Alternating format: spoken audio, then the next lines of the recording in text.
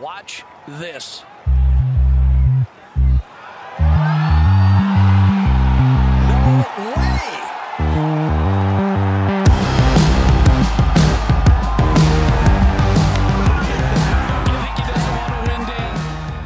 Hello and welcome back to the Cookie Jar Golf Podcast. I am Tom Mills and today I'm joined by Sam Williams.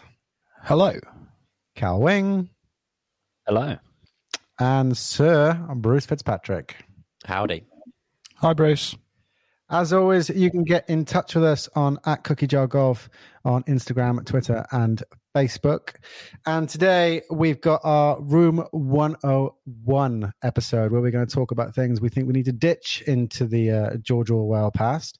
But before we do that, we're just going to dive in on. We've got a little bit of live sport going on. So, what do we think of the live golf that's gone on then, chaps?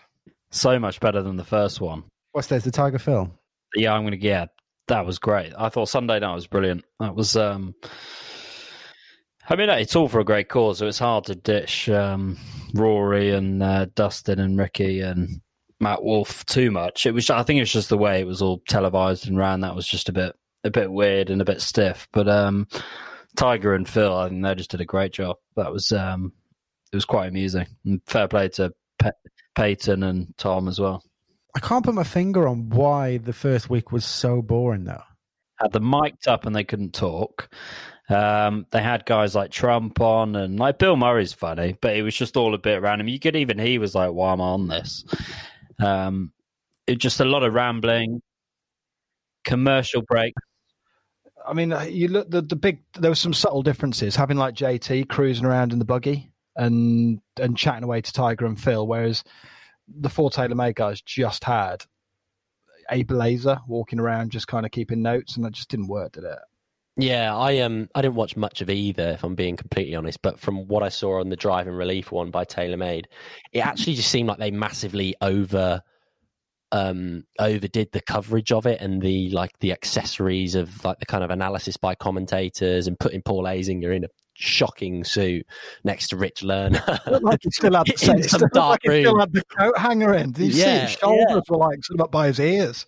With, like sort of A3 sheets scattered all over the place as if they're preparing to invade Iraq or something. And it's like, we're just watching four pros sort of return to golf and it's for a great cause. Like, why on earth are you sort of trying to throw the sort of stats book at this as well? And yeah, I don't know. I just thought I like the sentiment of them carrying their bags and sort of getting back to the traditional aspects of the game. But to then go and just lump down a load of ancillary coverage and analysis to it with, a pretty second-rate reporter, is it Steve Sands? I mean, no offense, Steve, but him just following them around as well, not really like just asking them what they were thinking after every shot. It's like, come on, if we're going to strip it back and take the game back to its roots, then just leave them to chat amongst themselves. You don't need to overdo the analysis.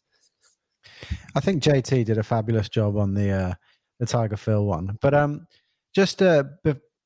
one of the things we got to see was two courses that we're probably not going to see again on TV, and it was nice to see the Seminole and the Medalist. What do we think of the two courses? So I thought Seminole didn't actually look great on camera, but I think there's a lot of courses where that the same could be said, actually. The course is revered, isn't it? Medalist is quite an interesting one when you read up on the history of that, because I think that was it Pete Dye and Greg Norman? And then I think over time, it's not been trashed, but it's been basically stripped back to such a level where it's become pretty much a school just for tour pros to sharpen their game. And it's gone through quite a heavy restoration, and that was kind of a bit of an unveiling. And I thought Medalist actually looked really cool with the wide open fairways. There wasn't much rough. You could really spray it anywhere off the tee, but it was all about creating the right angles, even though it was pissing down with rain and looked pretty miserable. Both look great, but I was surprised how good Medalist looked. One thing about Medalist is it when you watched it on TV, it didn't look like brutal long, but it is brutal long, and they just made it look. I think the amateurs were doing a good job of getting the ball out there because they had like 80 yards off the tee on every hole, didn't they? And they're pretty big units as well. I mean, as amateurs go, like having an NFL frame and some of those fast twitch fibers probably helps with keeping up with two pros, even if they are I mean, what does Peyton play off? Like Brady's allegedly a 8 handicap, is he? And then Peyton Manning. Yeah, No way an 8. So I think there was meant to be a 1 in front of that 8 at least. Maybe a 2. But Would you have had any nerves, Cal, playing sort of on like arguably the most watched? well, yeah. To be fair, we'll give him benefit of the doubt. It's huge occasion. Televised. I mean, he's like I don't know however many times he's won the Super Bowl, but he's used to pressure. But I guess in his own arena. Yeah. But I mean, that hold shot on like the 7th or 8th hole, that was very cool. When he sourced it in. It was pissing it down as well. So that's what I found quite bizarre with it was when they had, do you remember the Shadow Creek, the heads up match that Phil and Tiger played? That was just it was dry, like it was very, very dry, wasn't it? And then actually the banter out on the course looked pretty spicy. Phil's chat I thought was phenomenal, particularly when he picked that drive into about 11 or 12 and he was just giving it all the nasty long straight bomb chat and all that sort of stuff. There was he was firing back at Tiger a bit. You can pick that up, when the hole's done. And to be fair, Tiger, for a guy who's known as being a bit of an introvert, like I think from the clips I saw at least, he seemed to be, firing a few comments back at Phil, and obviously like Manning and Brady have got their own history, and they're definitely used to some sort of trash talking, and Justin Thomas was great at adding to that as well. And I think, I might be speaking a bit out of turn here, but that seemed like a key differential between the TaylorMade drive and relief one, where there wasn't the pros weren't really allowed to sort of banter amongst themselves and sort of pick on one another in a light-hearted way, whereas in the most recent Tiger Phil iteration, they were able to sort of just kind of roll with it as if there weren't cameras around. I thought it was really good, and I think with Phil specifically, I think in the last year I've been a big sort of advocate of Phil needs to go to a mental hospital. I was kind of in the impression he was slowly losing his mind. There goes our chances of having Phil on the show. But he absolutely, like, I thought he was fantastic. There was a thing on the second hole where he calls this chip, and he's like, and he talks it through for about 5 minutes. This is what I'm going to do, and then he just fucking nailed it to the inch. And then on about the 6th hole, I don't know if you saw it, he bends this drive out left, and he's in the bushes. And he's about 180 yards from the green, and he goes, Tiger's on the green. He's like, Tiger, can you go up and mark your ball? And Tiger goes, what? He's like, yeah, that ball's in my way. Can you go up and mark it? And then he nearly knocked it, to be fair, didn't he? Tiger goes, if you hit my ball, I'll give you the hole. And he missed it by about 4 inches. It was so good.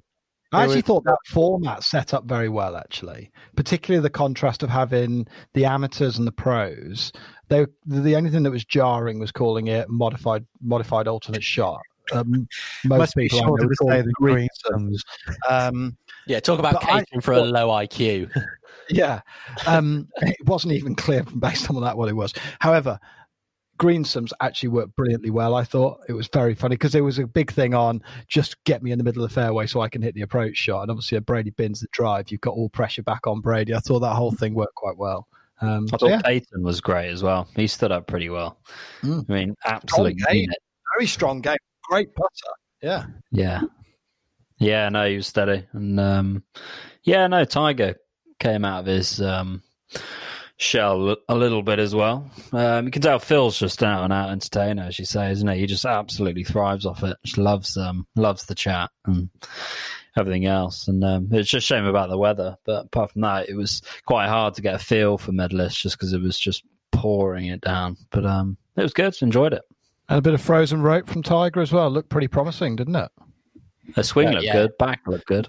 Just hitting out those low, squeezy little fades with his driver looked great. I mean, hopefully he gets a chance. It'll be interesting, actually, to see what schedule he picks, having had a massive layoff already. Like, I mean, it seems like the most significant PGA Tour events are going to just be loaded at the back end of the season. I mean, will he even bother rocking up in June at Harbour Town, which is the second event, I think, or some of the others, just to, I don't know, get his eye in? I guess he's still, got Snead's record on his mind, and he could do with notching up a few more wins there. But it'll just be interesting to see how he schedules things. In fact, if Snead was still playing, he would have probably claimed that victory as one of his 82, wouldn't he? Ooh, controversial. I know. So some of Snead's are against extremely limited field. I think some of his events are even in like 4-man tournaments. Yeah. where are you pulling that from? I know. Oh, okay. So I'll seek permission to come back with evidence back to another pod and challenge you back on that one. Some of Snead's 82 are not full strength field, like sort of cut on day 2 events. They are definitely not. Tom, have we got any kind of like clanger sort of noise effect that we could just drop? You don't need it, Bruce. You don't need it. I need it better in your statement. I think this is a true one. I'll take a knee. I'll bend the knee, Stannis. You don't need to bend the knee, but allow me to come back with some empirical evidence in a future pod, and then you can take a knee at that point. All right? Can you stop using Game of Thrones references on a golf podcast as well? We're getting comments from our listeners. Okay, so we are going to move on. So how's this going to work, Tom? So Room 101, the idea is we've got a bit of a period of reflection through lockdown. A lot of time thinking about golf, a lot of time thinking about what's good about it, but also what's not so good. And if we were creating it all over again, what were the things we might not want to see in the game, be it professional tours, be it the amateur game, be it courses or anything around golf as a subject? And we've each come back with a bit of a short list, but we've got to whittle it down, haven't we?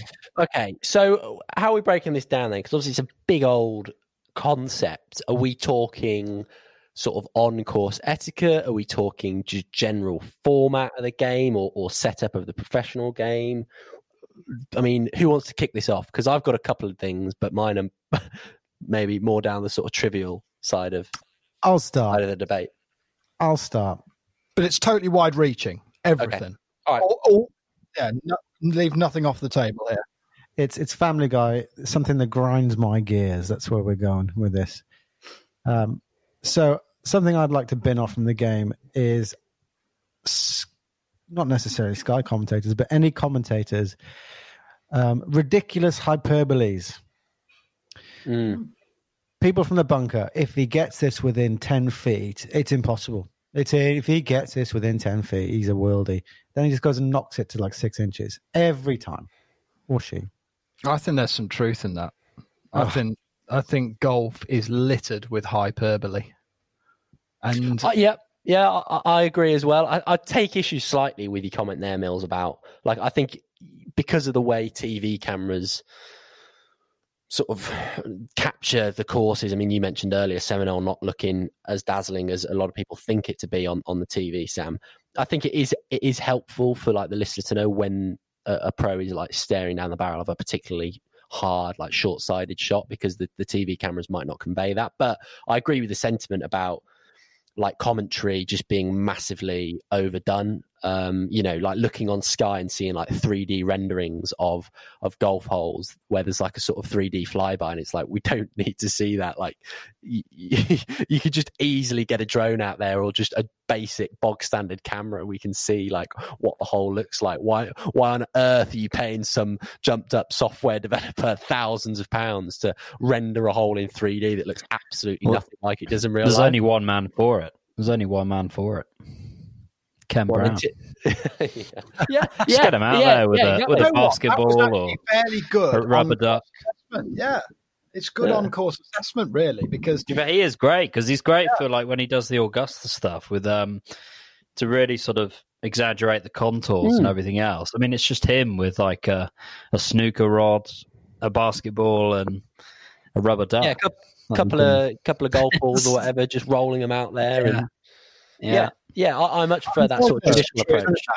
But the hyperbole extends onto things like someone will knock a drive down there and they'll be like 180 from the tee or whatever, and it's like, yeah, I think this is going to be just an easy wedge. And he hits the shot, and you can see the sole of the club, and it's a 7 or whatever. But they just say it's a wedge because it sounds amazing. Like, oh, he's going to just easy wedge in here. I just think it's littered with just exaggeration.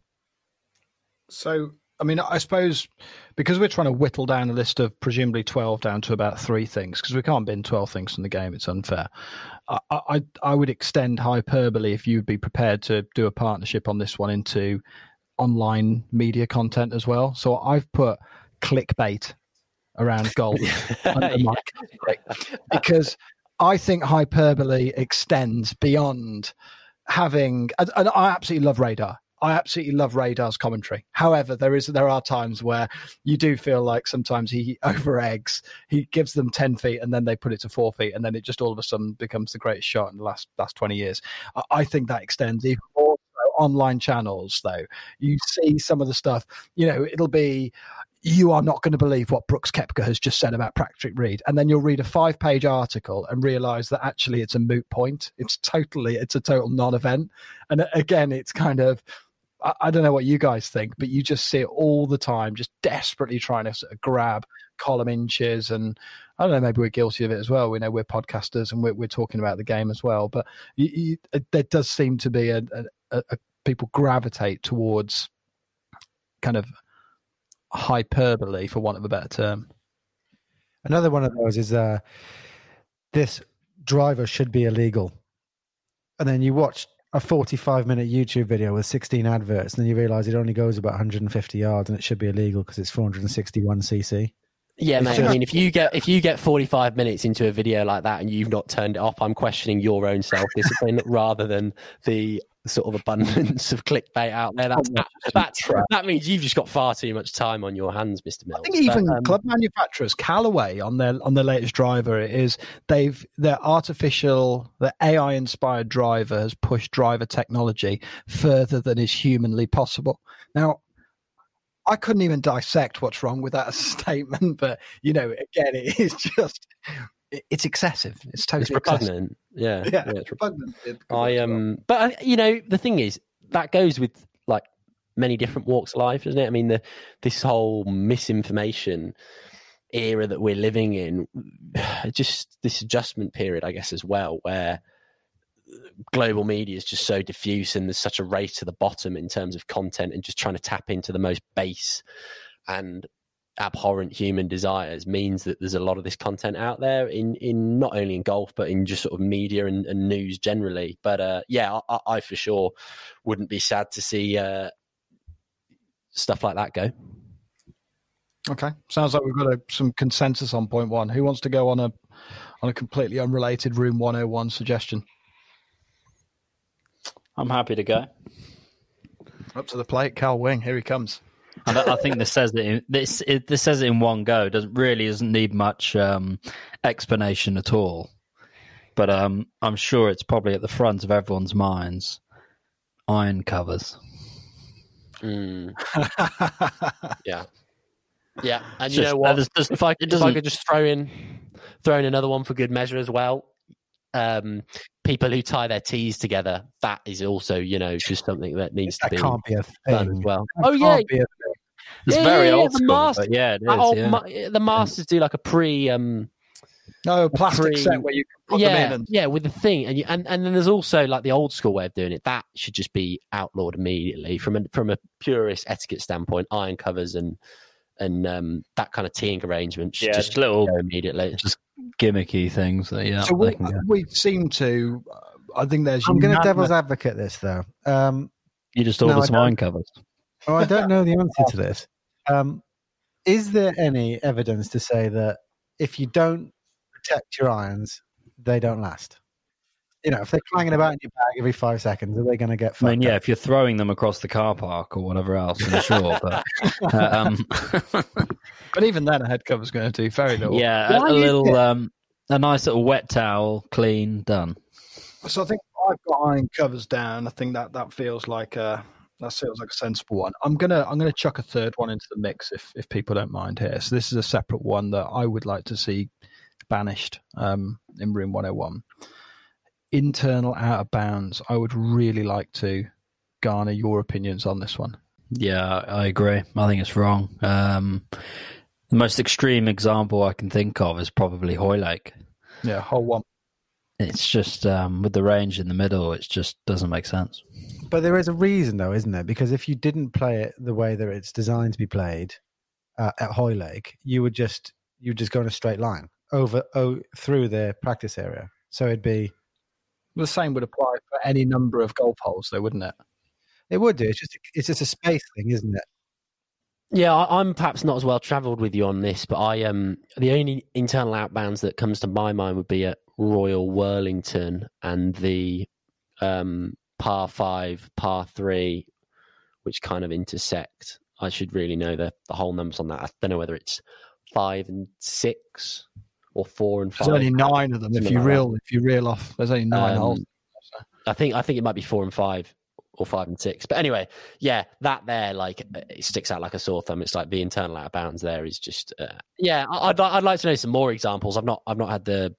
Yeah, I've played courses where it's there, and I've played courses where some trouble skirts the edge of a hole, or the boundary of the course skirts the edge of a hole, but then they'll bring the white markers in significantly, be it 5, 10, 15. It just makes no sense to me. I think out of bounds is like astonishingly penal in a round of golf. Like it's crazy. It is, isn't it? Let's be honest. Out of bounds, you just avoid like the fucking plague, and to put it inside the internal perimeter of a golf course just makes especially where you could play it from. Yeah. You'd have a absolutely clear swing, clear shot, but you just can't play it. I wouldn't major on the Hoylake debate because it's such a part of that course and it's such a feature of the opening hole. And it is, yeah. It's a fantastic course and club and everything else. It's just, I think the most famous, well, not the most famous, but the sort of most notable one recently is Portrush, the Dunluce. When first you've got out of bounds right and you've got out of bounds left, and the out of bounds right is the road, you're off the course. The out of bounds left is an internal out of bounds. And out of bounds apparently is to do with when they don't own the land. So that's where it was traditionally. If you don't own the land, that's when you go OB, and that's when you get obviously the most penal penalty you can get in golf. But that one on Dunluce is it's because they didn't used to own the land, which is why it's there on the left. That's why they've got their internal. They didn't used to own the land. McIlroy hit it in both of them, didn't he? I think he blocked it right OB in the practice round, and then obviously in the opening round stepped up and hit it left. So I'm sure he'd be in favour of getting rid of that internal OB. Well, the one at Portrush is just a nod to the fact they didn't used to own the land, which is, I think, is the weirdest section because they now own it. They might as well just get rid of that. But they just said, well, that's always been the case. That's OB left, so you just got to hit it down the middle. It's quite harsh, isn't it? You've just got 2 out of bounds on the first hole. I'll get off my soapbox on this shortly, but a lot of places that use it will plead safety as an argument, and then I would probably say one of the most dangerous golf courses you can play is the Old Course. And if you look at that, you've got unlimited opportunity to start fencing off the difference between the holes that traverse across similar stretches of land, and start saying, well, anything left is out of bounds. You'd never do it. You'd absolutely never do it. It would completely destroy the playing experience and everything the way that makes that golf course brilliant to play. It just. I feel strongly about it. I don't know if you guys would give that an endorsement of getting on our shortlist. Okay, down the etiquette side of things, not having a shirt tucked in, I think, is just not a nice sight by any stretch, and something that's easily rectified. No, Cal, you're not liking that at all? No, I agree with you. I was just saying, yeah, big no-no. You agree? Okay. Yeah, it's just easiest thing in the world, isn't it? Like, buy proper fitting clothing that, you know, has adequate breathability in warm temperatures and just tuck it in. It looks so much neater and tidier, doesn't it? But then again, you've got the big polo shirt on and it's hanging down sort of halfway down to your knees. It looks pretty bunk, doesn't it? But then again, I guess actually now that I've said that out loud, I see that some people might just come back at me and say, well, you're the kind of stuffy individual who's stopping the game from being attractive to younger generations and things. So I don't know what are your thoughts on it, Mills? Because you're newer to golf actually, and you'd offer a great perspective on this kind of side of things. Because Sam, you're giggling away, but most patronising comment ever made on this pod. I didn't mean it that way. No, but you're coming at it from because I think Sam Cal. What I'm trying to say is Sam Cal and I are coming at it from like we've probably had it instilled in us by the people who introduced us to the game from like day dot that you got to have your shirt tucked in and you got to look this way or whatever, and you got to conform to the etiquette. And you coming at it as someone like who's older when they pick the game up might be like, well, that just strikes me as an absolutely ludicrous rule that's just, needs to be consigned to the ash heap of history. Okay, so I'll pick that up. Your chance at a rebuttal here, Tom. There's a few things to it. I think if you're going to look at it from the grow the game perspective, I think it's an outdated thing. I think if you're going to look at it in terms of, I just want to get kids out there and play, and it really doesn't matter what they're wearing. The other thing I think about it is I found really interesting. Do you listen to any of Podrick Harrington's stuff on Instagram? There's quite a lot of swing videos and tips and things like that. Yeah, I've seen some stuff. And I haven't seen him have his shirt tucked in once.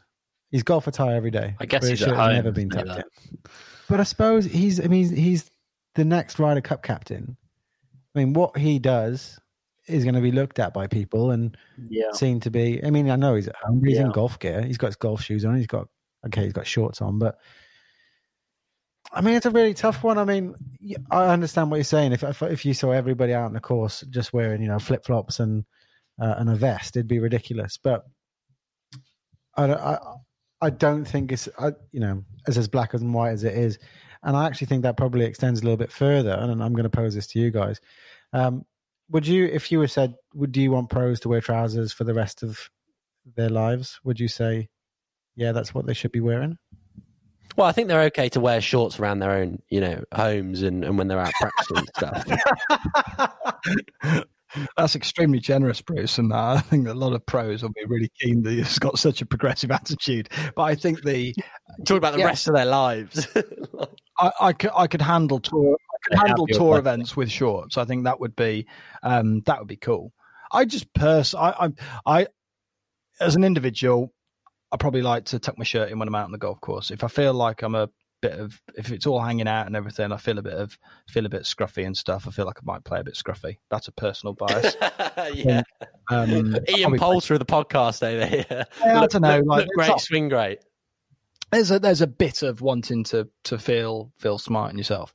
However, it's dress for you, and there's a lot of places where you go out to out in the middle of nowhere in Ireland and go and play some fantastic kind of community golf courses with Honesty Box, where you've got 10-year-old kids carrying around 3 or 4 sticks in jeans and a t-shirt and just having a good time. So I think there's a lot to be said for that. And there's probably no hard and fast rule on it, but I would say in club and competition golf and stuff, like you'd want to probably dress appropriately. I think there's a massive question mark on dress and etiquette, isn't there, and barriers to entry for the game. I see why you bring it into the discussion. Whether it's a hard and fast rule, which probably means can it be Room 101? I don't know. Yeah, I think maybe I set up a bit of a false dichotomy at the beginning, because I do think you can distinguish between different kinds of golfing environments, can't you? And there's places where we should make the game as easy and as accessible as possible. And, if you immediately at the front door to any kind of golf, you're getting people to dress a certain way, that can't be a good thing. But certainly at some of the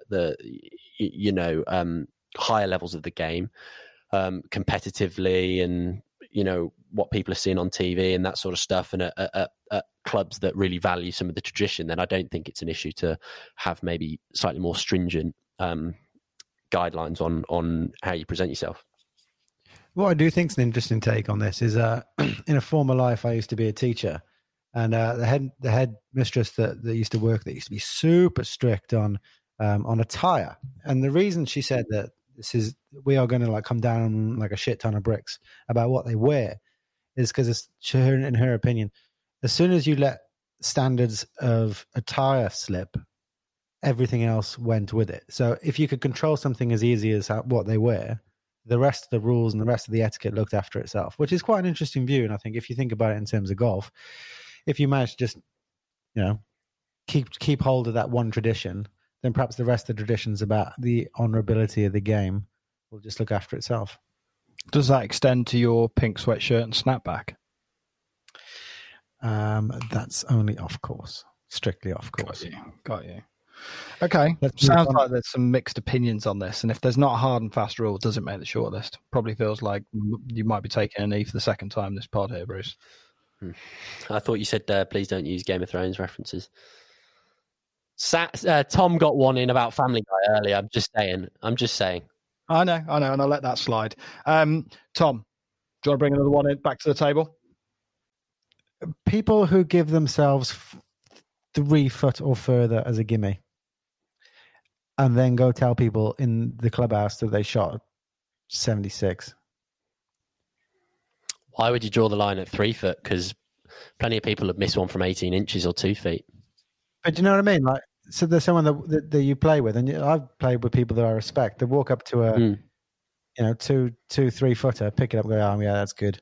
And I was on, we're not playing a match. We're just having a little knock, just put the ball in the hole. I'd push back on that fairly strictly, actually. I agree. You can't go around saying you've shot your lowest round ever if you're giving yourself putts left, right, and centre from 3-4 feet. Absolutely, you can't go and claim you've broken the course record or you shot your lowest round ever and look at yourself in the mirror that night with any kind of respect if you're giving yourself putts. But having said that, I don't think there should be hard and fast rules, particularly when the sort of elephant in the room here as well is slow play and making sure that people can actually just enjoy the game rather than thinking that it's some sort of draconian form of sadistic torture or whatever, where you've got to make yourself putt everything. If you want a quick brisk round of golf with friends and you just want to actually just chew the fat and enjoy the sort of sunshine and getting out and walking the fairways, like a lot of people will have done post lockdown, I don't see an issue in being slightly liberal with giving some putts. There's competitive golf in abundance at most golf clubs, and obviously there's no gimmies there. So I don't see I don't see that for me. Oh, that's a good comeback. I will return to this. It's just I don't care about people picking up and playing quickly. That's quite something that should be encouraged. But it's then coming in and saying, yeah, shot a 76, shot 78. That's my pickle of this. Yeah, you're either scoring or you're not scoring. Yeah, it's just the chat that goes with it. It's the dressing up that goes with it. It's there, as Bruce said, if you're ambling around and chewing the fat and there for a quick game. But yeah, if you go out there and start I guess bragging in the bar afterwards, then yeah, I guess that's not quite right. The big elephant in the room, I guess, would be around slow play. There's just ways around it, isn't it? It's the most annoying thing is you're on the tee, there's slow people in front of you, and they've sort of left their bag on the other side of the green. It's nowhere near it, in the wrong direction they're going. It's just looking after little things like that are going to help speed up the game, especially when there's quite a few groups out there, etc. Being mindful of others. It's just stuff like that really, as you say, grinds your gears, just standing on the tee and watching this unfold in front of you. I totally agree with you, Cal. I think slow play is blight on the game, as people all too rightly point out. I mean, it's something that the R&A and a lot of the other governing bodies seem to hold as an even more pressing issue than how the ball and the driver has gotten out of hand as regards to distance. And slow play is definitely something that needs fixing. I don't think professionals do the game any favours setting the sort of examples that they do on TV, where just a 5-hour round is pretty commonplace. I don't know how you attack it. Really, it is a widespread issue for sure. Do you think pro game, just slightly veering a little bit off topic, do you think just chuck some tech in their hands and just so their caddies know the exact distance of pin, front, back of the green, just to speed things up a little bit? Yeah, get rid of the green books as well. Maybe a counterintuitive one, but a few people have rightly pointed out green books are just dreadfully slow things down to a pretty large extent. There's a few interventions I think you can make on that. I think it's so hard to fix. Like you say, if you're coming out the game, your best benchmark is watching golf on television, almost certainly, and it's desperately slow. It's not. They'll play a 2-ball in not a million miles off double pace to what we would typically play a 2-ball in. Granted, there's a lot more on the lines, but it's crazy. And I think it's so hard. It's also more than anything, I think it's the awareness of speed on a course that's the bigger issue than actual speed of play. Like, I've got no issue with the fact that some people take more shots, some people take less shots, some people are slower golfers and some people are quicker golfers. But if you've got an awareness of your speed, then you can actually manage the situation, and that cuts through whether it's ploughing right up to the group behind, get the field kind of completely sandwiched behind them, so then you've just like kind of got a tailback like you would on the motorway, or actually people just realizing they're a little bit slower and then kind of thinking about where the opportune moment is to let them through or when to speed up. The one part of the game where actually people seem to get away with it more than ever is corporate golf. I don't play much corporate golf, but it's almost lemming-esque, and by that I mean everyone walks to that next person to hit. They stand by the ball, watch that person hit, and then everyone collectively walks to the next ball. It is the most obscene thing to watch. And they'll come off 5.5 hours and just be like, that's absolutely brilliant, wasn't it? It was just great fun. Just love golf. And you're like, it's like I could literally double your enjoyment right now by getting you around in half the time. Let's just play when we're ready. Let's keep moving, keep walking, carry our sticks. Let's pick up when we've reached the 7 mark. It's just a lot more enjoyable. I think it's the big elephant in the room. It gets my seal of approval. Like, whether it's speed of play or slow play or awareness of speed of play, I don't really care. But it's the big one as far as I'm concerned. Yeah, I think it's tricky when you throw competitive golf in the mix. Like, on the one hand, like on the professional side of the games, like I do admire him. I think he's a great player. But when Jason Day came out a few years ago, being like, I tried to speed things up after, I got to world number 1 and I won the PGA in 2015 and it didn't work out. So I'm just going to go back to playing how I used to and fuck what everyone else thinks. I thought that was like an awful thing to say and an awful message to send out to young players, when Jason Allday's taking 5 hours and thinks that that's an acceptable way to play the game. It's not great. But on the other hand, I think, without wanting to sound like too much of a contrarian, it can also be quite annoying to play golf and have speed golfers behind you who are just picking up and playing really quickly as well. Like, I think just one of the most amusing things when I played junior golf when I played junior golf growing up was walking into a club where I used to be a member and hearing like some of the old boys say, how did you get on today to one another? And they were like, yeah, good, thanks, 2 hours 45. And you're like, what on earth are you talking about? Like, I think, there's some, but I guess some people just play the game for, enjoyment, just exercise and just being out with their mates. And other people play it more as more of a game where they want to score and still be competitive. So it's just, as you say, Sam, like, as long as you've got an awareness of like what people's different priorities are and just being able to call people through if you are taking a bit longer, I think that's probably the main issue, isn't it? Exactly, yeah. Well, it's interesting. The other day I was having a knock, and I had the curse of a 1 ball behind me. And when you've got a 1 ball behind you, it's actually really a lot of pressure, isn't it? Because you turn around, you've played your tee shot wherever, and you get to you find your ball, you play it, whatever, and you turn around, and this 1 ball is just like teapotting on the tee, and you're like, oh fucking hell, I'm really holding this guy up. So we got to a point where we just let this guy through, and then you realise he's just sort of topping it along the ground, and you're like, actually, he's only looked quick because he's playing on his own, and it's just he picks up, and it is a lot of pressure, I think, when you feel like you've got someone's teapotting behind you, and it's I like that expression, teapotting. Yeah, so true. One hand on hip, the club extended from the body, cross leg. Usually used as a leaning device. Got to lean on it, yeah. What others have people got? I've got a sneaking suspicion. I know there's one that we've left out there that Tom's itching to chuck into the mix. It's I know it's not going to make the list, but I think it needs a notable mention, which is just outrageous prizes for the pros that they don't need. Car for a hole-in-one, $1 million for if you get a fucking eagle. Yeah, it's nobody cares. This is also on my list. The Wyndham Rewards, Aon risk reward. Yeah, It's God. just absolute tripe. I mean, I think Just- Bruce actually summed it up in a pod. A lot of what he says is total garbage, but that was actually very true what he said there when he said it was naked commercialism. And there is no better way of summarizing these types of rewards. It is totally naked. Take a knee. Yeah, it is. No, it's something that really great to me. I'm like, especially when they get so much airtime. Just Well, they have to plug it, don't they? So is Wyndham Rewards, is that the same as the Aon Risk Reward? I don't know.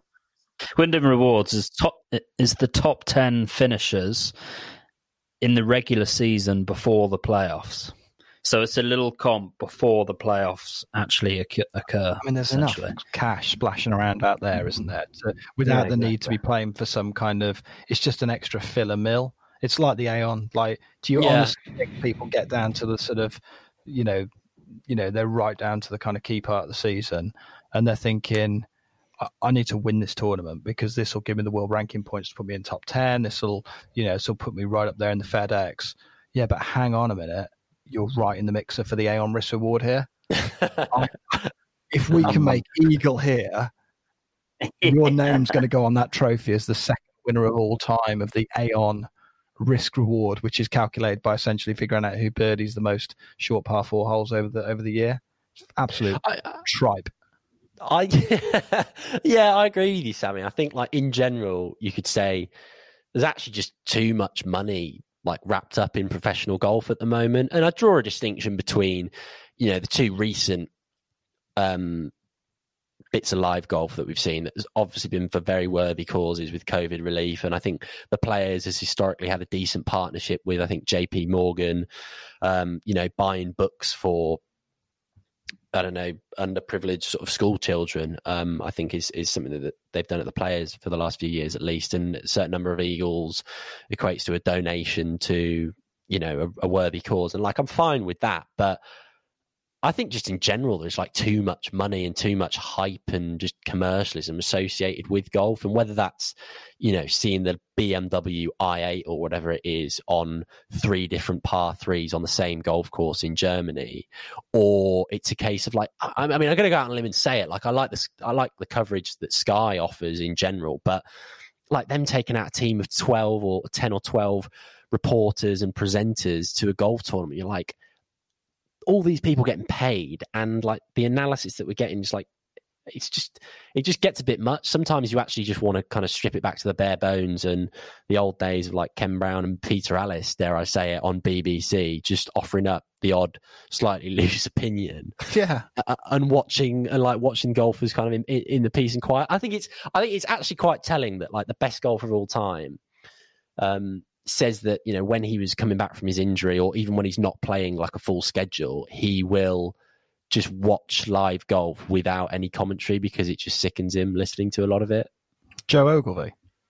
A second. Sorry, second. But I think, with the Aon, just going back to the Aon, touching on Bruce's point, it would even soften the blow for me a touch if, like, at the beginning of the year, they all picked a charity, and if they happened to win the Aon Risk Reward, that $1 million went to charity. That'd soften the blow a bit for me, and I think, yeah, that's quite cool. That's going to some charity. But just to go in their pockets, it's ridiculous, isn't it? I think we'll see some changes, won't we? I mean, we're a couple of people I've spoken to this week have kind of alluded to the fact that, things like Challenge Tour, European Tour, well, Challenge and Euro Pro will be kind of very much on hold for the rest of this year. There's clearly going to be massive changes in the purses they're playing for. If you're a marketing guy at Aon, you're in the insurance business, there's a pretty strong likelihood that things like this are going to come under a bit of scrutiny. So who knows? COVID may have done our bidding on that one. But it is, I think the FedEx drives a lot of this, don't they? Kind of mandate that they are essentially the top money event, and therefore nothing can go above it. I think wasn't that why Tiger and Phil could only play for something like 9 or 10 mil? They couldn't play for any more because essentially the PGA holds the rights on FedEx, basically gold plating the event at the end of the season. I think there's something in there which Knowledge bomb. just drop that stuff in. It's that kind of But high quality insight you get on Cookie Jar. Let's start to wrap this up, and we'll look at what we're going to consign to the bin. But I'd like to throw in some honourable mentions, just very quickly. I know they're not going to go in there, but when a commentator says a full 360 on a putt, Good shout. Like that. I mean, It's not a 360. Physically impossible. It's only a 360 if it goes back on in the same line. It leaves the line it went in, so that annoys me a little bit. You just hate commentary in general, don't you, Mills? Don't get him on his soapbox. Any kind of commentary or self-aggrandizement of someone's own golf, and Mills is all over it like a rash. Wins one match in the club knockout, and all of a sudden he's completed it. Yeah. Remote control trolleys. Yeah, They could probably be consigned to the bin, but it's not a pressing enough issue. I think fully able people on buggies as well. Oh, Fully no, I wouldn't able go that people far. on buggies in conditions that do not warrant a buggy. I think people should be encouraged to walk. Okay, how did that get on for you in your trip to Portugal last year, Sam? When you went and played Monterey up in the hills there? I mean, Well, you're going to walk that one on foot. Yeah, well, that one's one you're not going to walk, isn't it? Unless you want a marathon. Another honourable mention: people who hit shots over water and go, "Oh, I'm going to go look for that. I think I might have cleared it," and then when they can't find it, go, yeah, it was in the water. I'll go take a drop. Yeah, I mean, that's just cheating. Going back to the tee. That's just cheating. That's one of those grinders. Sorry, can we just lay that one out a bit more clear? You're saying people who are hitting a shot over water, they aren't sure whether they've cleared it or not. Their initial look is for over the water to see if they've in cleared some it. hazard or gorse, I presume. And then when they can't find it, they'll assume it's in the water. Essentially, the second you say, I'm going to go look for that ball, you are declaring that it's not in the hazard. Yeah. So if it's not in the hazard and you can't find it, you got to go back to the tee. You cannot then say, well, it must be in the hazard, so I'll take a drop, because you're not sure. Unless there's a drop zone. No, because it's still got to go in the hazard, hasn't it? Yeah, and but I think you can use a bit of common sense there, can't you? It's like if it's just fairway and short grass beyond the hazard, and there's no feasible way that it could have gone anywhere but the hazard, but you're not quite sure until you get up there because of your eyesight or because of, I don't know, excessively high reeds or other kind of growth in the pond. I don't see using some deductive reasoning there is a massive issue. Like, yeah, I get if you've got some other sketchy hazards over it, then you might. Even if you've got rough, even if there's rough there. That's why I said short grass, actually. Pick my words very carefully, Donald. That's just fairway then. So you're saying there's only fairway beyond this imaginary hazard now? I'm saying short grass. I'm going to cut in the middle of this joust. And while we're on the subject of it's gone on too long. That one has. On the subject of water features, I'm just going to chuck coarse paraphernalia in as an umbrella term, and I'm not saying all of that. It's an honourable mention, but I think fountains in water features would be a strong contender for me. I've never known it to improve a golf hole. It's not a garden. It's not landscape architecture. This is golf. So I would have a fairly strong view that fountains in water features don't add value, and that other types of course paraphernalia. So sometimes I don't need a sort of an 8x4 board on the tee to show me a diagram of a hole I'm about to play. Like I can see really clearly where the bunkers are. So I think things like that. And again, there's a little bit It's even worse when it's sponsored as well, isn't it? Correct. It's not naked commercialism because often it's local businesses, but it is still irritating. And I find none of that actually, it kind of strips you away from the ruggedness and the being at one with nature and all the kind of nice stuff that actually golf originally came from. And it waters the whole thing down. It's an honourable mention. I don't expect you guys to jump in and say it's a hard and fast rule, but yeah, I don't know if anyone else has got any other honourable mentions they want to check in. I had a couple of others. Putting with a glove on, I'm not really sure where I stand on that kind of thing. Any kind of glove that's just not, unless it's wet weather conditions, any glove that's not just a sort of standard, minimalistic white glove, I think you need some explaining really as to why you're not. The green glove? No. Not really, unless it's Charlie Hoffman and it's the first round at Augusta. I don't know if that really has a place in golf. And then another one I had was just any kind of taking your trolley to the driving range, I think is just something that absolutely has to be done away with. There's far too much clutter going on there when you see people rocking up to, not that I, go to driving ranges all that much.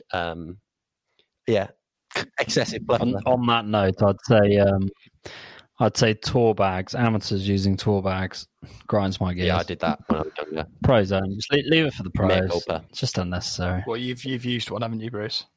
Yeah, I think a lot of junior golfers can get pulled into that naked commercialist trap. I managed to dodge that one.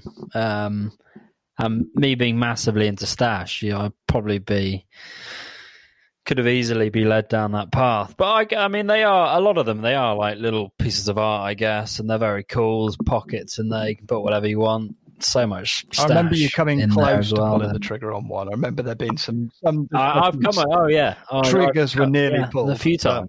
It's another fair a few one. Times. Have you got your name on the bag, Bruce? Did I have mine on the bag? No. Thankfully, I got talked down off that one. Nearly at age 14 or 15 or whatever. No, I don't think I was 15. 15 was a bit far, but yeah, age 14. Bruce Fitzpatrick, handicap 12. I think there's a time. I mean, where one can have a tour bag. If you remember the Trilby Tour, for instance, I feel like you should be able to have your own tour bag. I mean, you should never have played in that. I think you are. As bad as that is, that bag that you got is actually quite delicate and a lot smaller. It doesn't have your name on it, though, does it? But it's got your name on it. Oh, yeah. But it's got your name Has it on actually it. got his name on it? Laminated on, yeah. I had no idea. Oh, sorry, I completely missed that. Yeah, but it's on like a plastic sheeting on the bag.